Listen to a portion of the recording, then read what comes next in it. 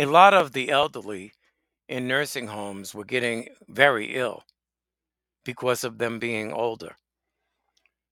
They were more vulnerable. With people dying from the virus, the morgues were filled up. Every state was going through hell. Bodies had to be put in trucks, refrigerated trucks, because there was no other place to store them. That's how a plague attacked the world in the early 1900s. That was a little similar, with a lot of deaths. At the hospital, there are different codes and procedures for all types of safety precautions. Being safe was the major concern. It was taking a toll on the entire healthcare world. So much darkness and fear happening. People were working a lot of overtime to fill in for staff that was out with COVID.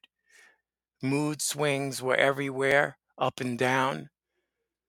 Lenny always knew that a lot of the extra help came from God's guidance spiritually.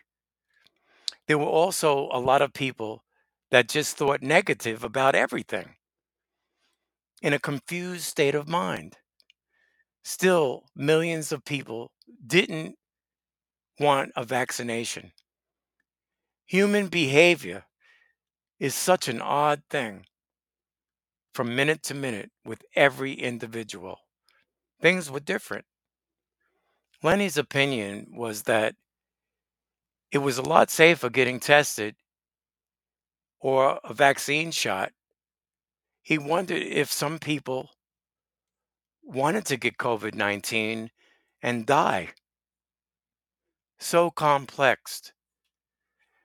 The US got a new president that approved two stimulus checks for the people. Extra funds helped everyone a lot, even for those that were still working. People were hungry and needing help with rent or mortgage payments. The Democrats and Republicans were fighting regardless of what bills were written from either side.